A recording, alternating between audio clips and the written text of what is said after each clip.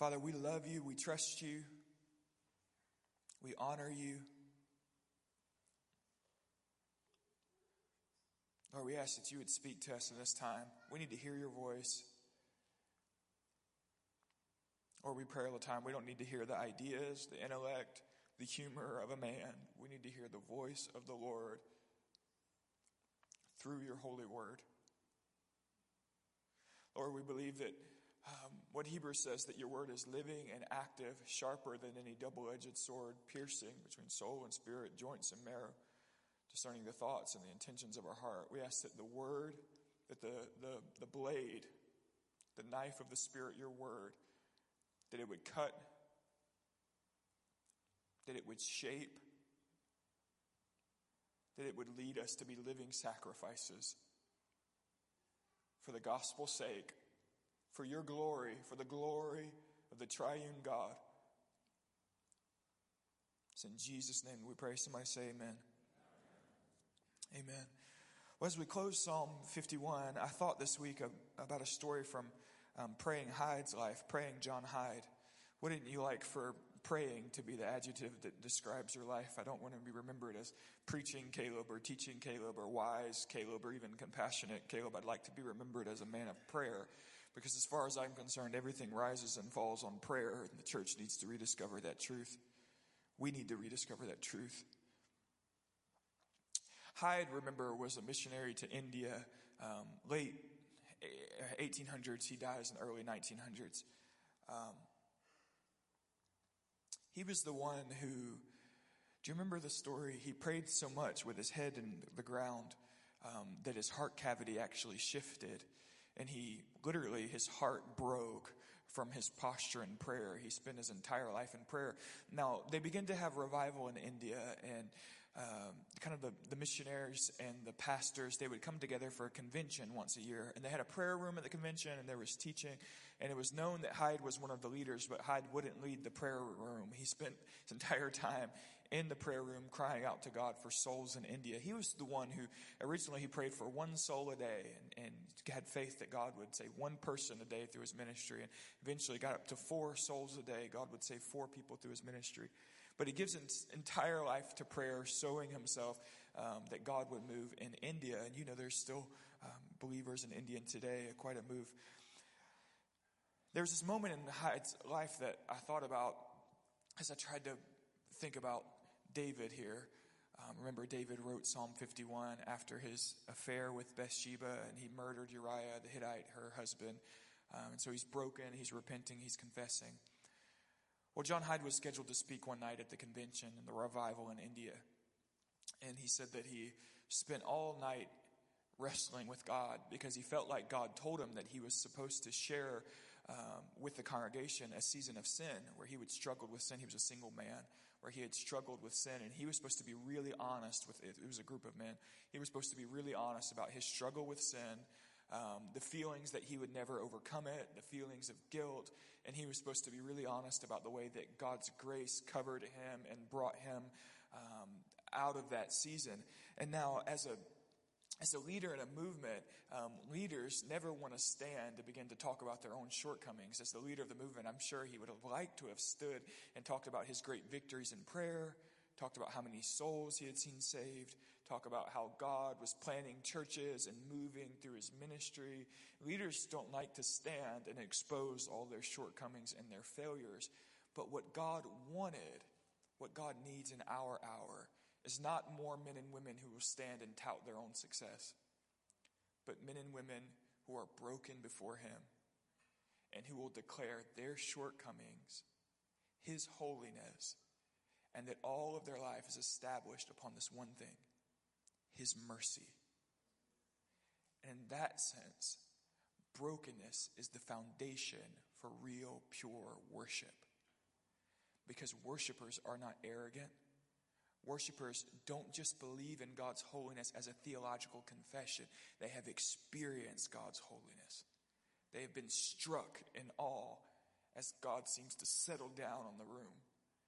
Worshipers realize that without the grace and mercy of God, the earth would have split and consumed us all years ago.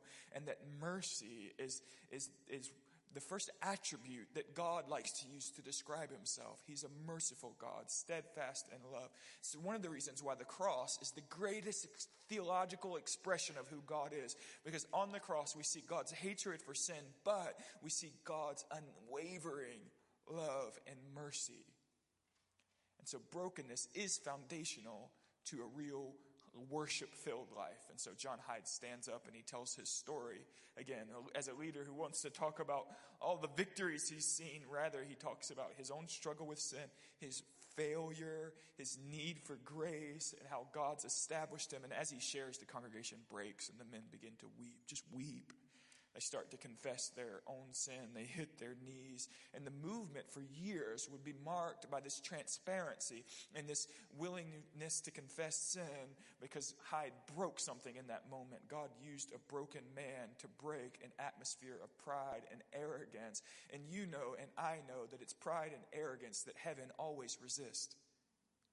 Satan, Jesus says, I watched Satan fall from heaven like lightning.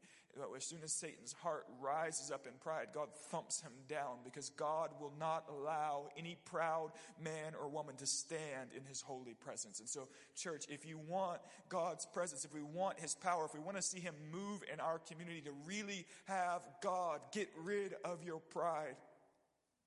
It will hinder the move of God. Now, let's move to Psalm 51. If you're okay with me, I'd like to just talk a little bit today. We'll move to Psalm 51, read the conclusion, and I'd like to hash this idea out a little bit further with you. Psalm 51, we'll start in verse 16. For you will not delight in sacrifice, or I would give it. You will not be pleased with a burnt offering. The sacrifices of God are a broken spirit. A broken and contrite heart, O God, you will not despise.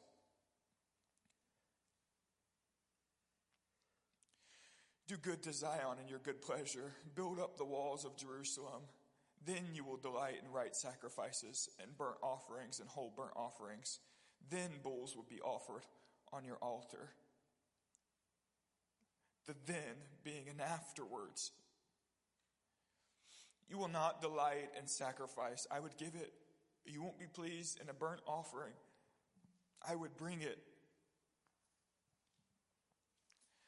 Penance. Turning to God with a flippant attitude is not appropriate, and it will not be received. Now, sacrifice, bringing a sacrifice, an animal, to the house of the Lord was a part of worship that was prescribed through the law, through Moses, and it points, ultimately it'll be fulfilled in the blood of Jesus. The Israelites were to bring sacrifice. And David says, when our hearts are right, when we've really been broken before God, then we can bring a sacrifice that you'll receive. But to participate in the externals of worship and not participate in the internals of worship is never appropriate.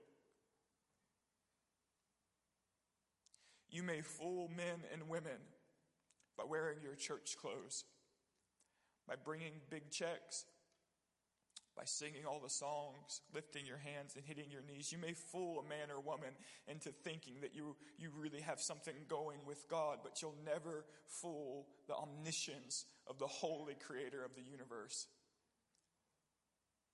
If the heart beating in your chest does not really love God, then all of your externals are denied. The Pharisees brought their sacrifices, and the Sadducees loved their spiritual persona. But Jesus looks them in the face in Matthew chapter 23 and calls them whitewashed tombs. Meaning, imagine a tomb that's been pressure washed very nicely, and it's clean and well manicured, and it looks great on the outside. But Jesus says, inside you're rotten and you stink. You've decayed. There's no life in you, only death. You carry death. You're concerned with your external projection, but internally you are disgusting to the nostrils of God. That was Jesus' condemnation to men who brought sacrifices, but never brought sacrifices. You can play the role, look the part, but God is not pleased with mere lip service.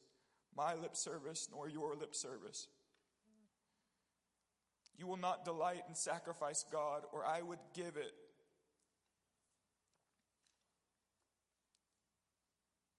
Verse 17, the sacrifices of God are a broken spirit. A broken and contrite heart, O God, you will not despise. So you won't receive my offering, David says. But my broken and contrite heart, you could never deny. Contrite, it's not a word we use in our English vocabulary very often. The Hebrew word translated here for contrite means crushed. The broken and crushed heart. Psalm 34, verse 18, the Lord is near to the brokenhearted, and he saves the crushed in spirit. David says, I know you won't receive my sacrifice, or I would bring it, but you will never deny the crushed in spirit. What God is after in David's life is brokenness. What God is after today in your life is brokenness.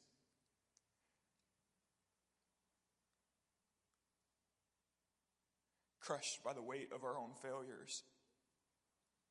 Crushed by the burden of our own shortcomings. Crushed by the awareness that we constantly fall short of the glory of God. But ultimately crushed by the weight of his loving kindness and the mercy he's shown towards us. Crushed. Why would the thrice holy, triune God of the universe desire brokenness? Well, David makes it plain because brokenness is worship. Bringing your sacrifice is a part of worship. David says, you won't have that part of my worship until I bring you this part of my worship. Brokenness is worship. Look with me at Isaiah 66, verse 1 through 2. Isaiah 66 books. They often point out that it's the Bible is 66 books. And that throughout the prophecy of Isaiah, you really get the whole narrative of Scripture. The conclusion of Isaiah chapter 66, verse 1 through 2. Thus says the Lord, heaven is my throne, and the earth is my footstool. What is the house that you would build for me? And what is the place of my rest? All these things my hand has made. And so all these things came to be, declares the Lord. But this is the one to whom I will look. He who is humble and contrite in spirit and trembles at my word. Thus says the Lord, the heaven is my throne, the earth is my footstool.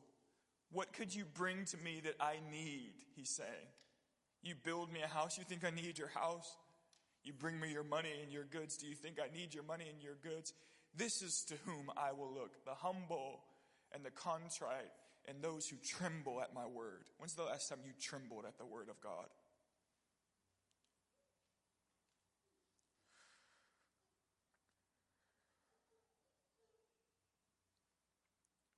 The contrite, the crushed.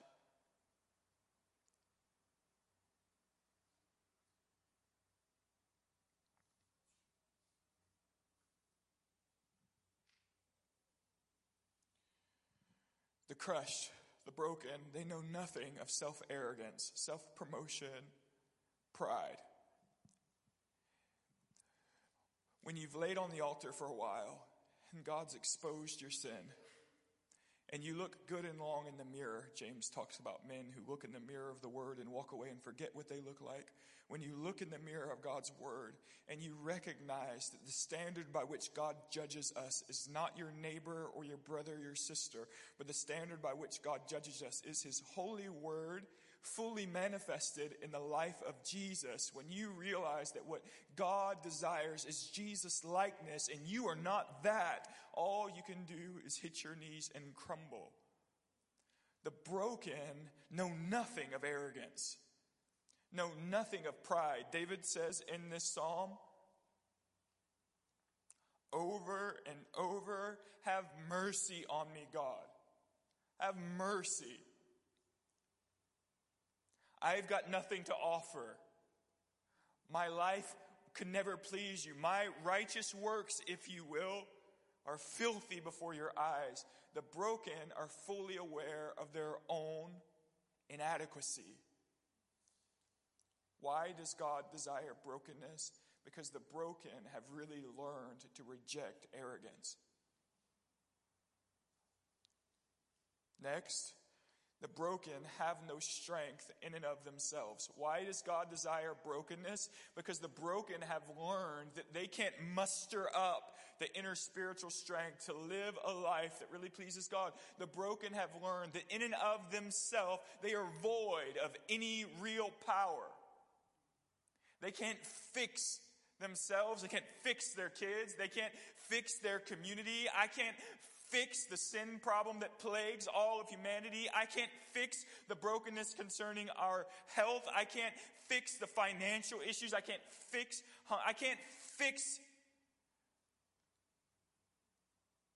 the effects of sin. And so when the broken come to the place where they recognize that they are inadequate, they really begin to pray. God, help. God, move. Why does God want broken people who are aware of their own inadequacy? Because God's heart delights in real prayer, church. Real prayer, church. We've gone so far down the road of church being about performance. We've gone so far down the road of church being about personality worship. We've gone so far down the road of church being about big numbers and buildings and budgets. But Jesus said, my house shall be a house of prayer.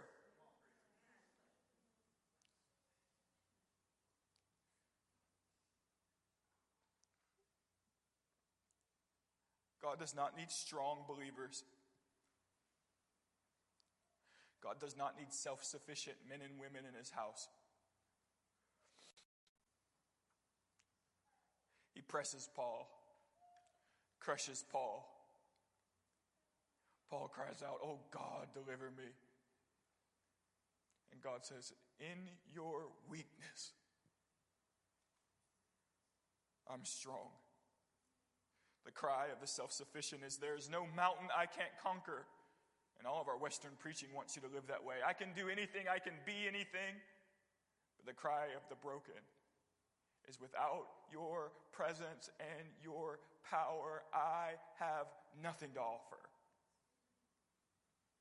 The cry of the broken is, God, move by your strength, your power, for your glory. You receive all adoration and praise and worship for it. You have got to move. You receive the glory. It's about you, for you.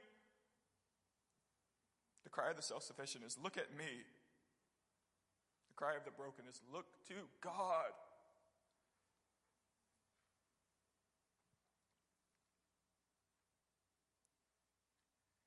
And the broken have discovered something that the self-righteous will never discover.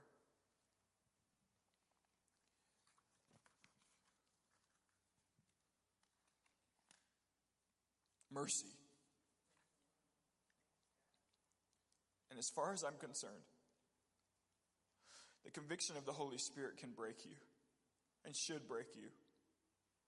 There ought to be times when you look in the mirror of your own sin again and you feel the displeasure of God, the heart of the Holy Spirit that's grieved. We can grieve the Spirit. That's why Paul says not to. When you recognize that you've grieved the Holy Spirit and you break, conviction will break you. But nothing will break you like a revelation of God's mercy in your life. Nothing breaks me like being fully aware of the judgment I deserve, yet fully aware of the position I have in the kingdom of God, seated with Christ Jesus in heavenly places. I deserve death, but by God I have abundant life. And the broken are not just those who are broken over their sin. They are those who have been given a gift that they could never deserve, that they could never pay back, that they could never earn. A gift that's worth so much that all they can do is crumble and cry, thank you.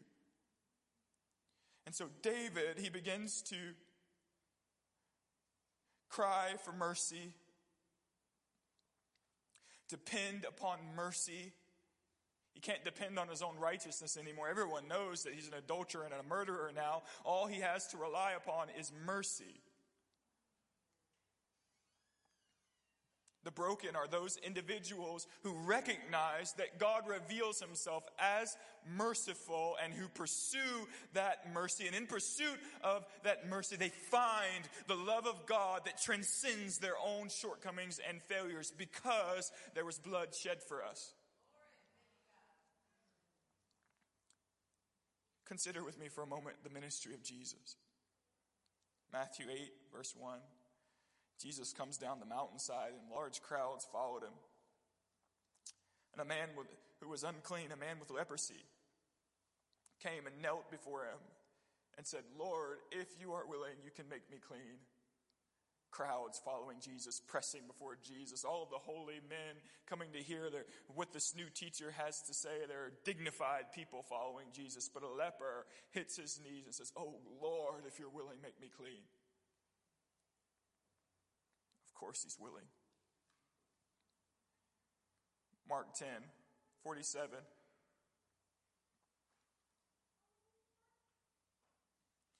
When he heard that it was Jesus from Nazareth, he shouted, "Jesus, Son of David, have pity on me."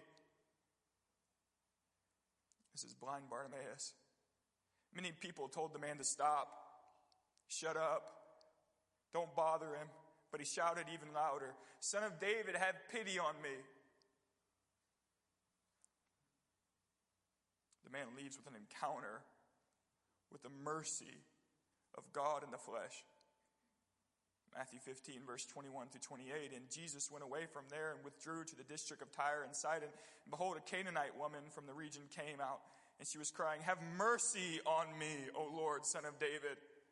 My daughter, she's oppressed by a demon." But he did not answer her a word. And his disciples came and begged him, saying, "Send her away, for she's crying out after us." "Tell her to leave, Jesus." Jesus answers her, "I was sent only to the lost sheep of the house of Israel." She's a Canaanite. So Jesus says, "My ministry is to the Jew first." She came and knelt before him, saying, "Lord, help me." And he answered, "It's not right to take the children's bread and throw it to the dogs." She says, "Yes, Lord, even the dogs eat the crumbs that fall from the master's table." Jesus answered, "Oh, woman, great is your faith. Be it done for you as you desire." And her daughter was healed instantly. She presses the disciples, saying, "Tell her to leave, Jesus." And Jesus just kind of teases her, just lays it a little bit out there. He opens conversation. And it's as if Jesus is saying, dig deeper into my mercy. Press me for mercy. Press me for kindness. Keep pushing me until you get the desire of your heart here. And when she presses, Jesus says, "Oh, woman, great is your faith." The broken ones, they access a part of God's heart that God is desperate for the earth to access. It's his kindness. He delights in showing mercy. The religious say, "Keep walking, Jesus, don't listen." But Jesus can't help but stop when a man or woman begins to cry for mercy. The self-righteous will never know what it means to be broken by kindness.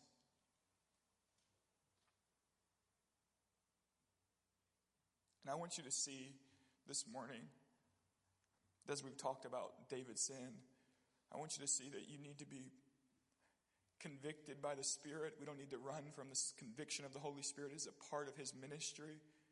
When we've fallen short, we need to allow the Holy Spirit to brood over us and to poke and prod and cut and perform heart surgery on us. You need to be broken by the conviction of the Spirit. And then at some point, you need to allow God's heavy kindness to crush you. Where all you can do is say, "Thank you for the cross, God." And if you are not crushed by the mercy of God, and if your eyes don't want to well with tears as you really stop to think about the cross, I wonder if you've known the cross at all. Because it's the real cry of a saint, a man and woman of God, when life seems to press them. But all they can do is say, by God, the cross has changed everything. I don't deserve it. I didn't earn it. I can never pay it back. I'm not trying to live a life to pay back what Jesus did.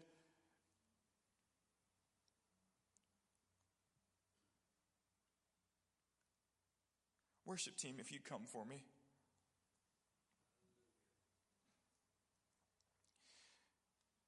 You know, the pagan gods, the Canaanite gods, the Baal, the gods that Israel goes after, they were easily manipulated. They didn't really care about the life of an individual. If you did something to offend them, just bring some money and maybe bring a sacrifice, bring some food, and everything will be okay. But David says, not you, God. I can't just bring a gift and smooth this thing over. You won't be pleased with the externals. Because our God is not after shallow, external worship. He's after real communion with himself. Covenant worship, covenant hearts. And when you begin to really walk with God in communion and in fellowship, then you begin to understand worship, what it means to grieve him, and what it means to rely on his mercy. So David says, no, the sacrifices, the money, the offerings, none of that's going to smooth this thing over. But there's one theological truth I've learned about you, God. There's one doctrinal emphasis that I've come to really understand. You will never deny the broken. And you want God to move in our nation. You want God to move in the lives of your children. We want God to move in this church. And so we try to muster it up out of our own energy, and we study leadership some more, because what the church needs is more leadership principles.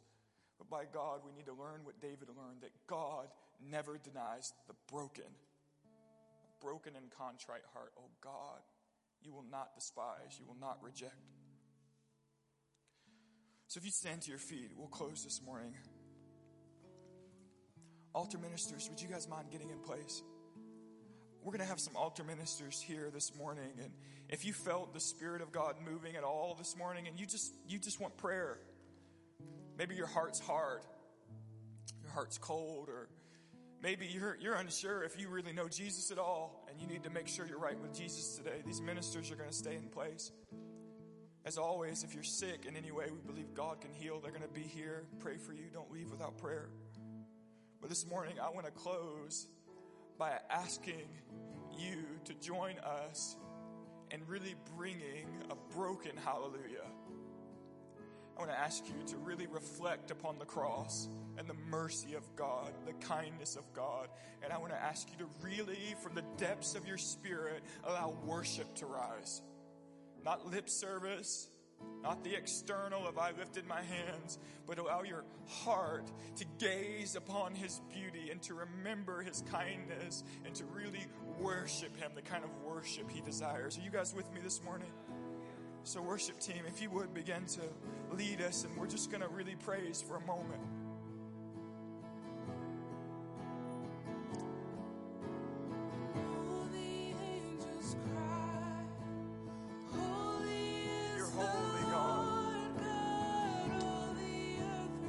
Wonderful God. Holy are you. You're merciful, oh God, you're merciful. Holy is the Lord God, all the earth we adore you. Holy are you, all the angels cry. Holy is the Lord God, all the earth replies. Come on and praise him like he's worthy this morning. We love you, Jesus. All the angels cry. Holy is the Lord God, all the earth replies.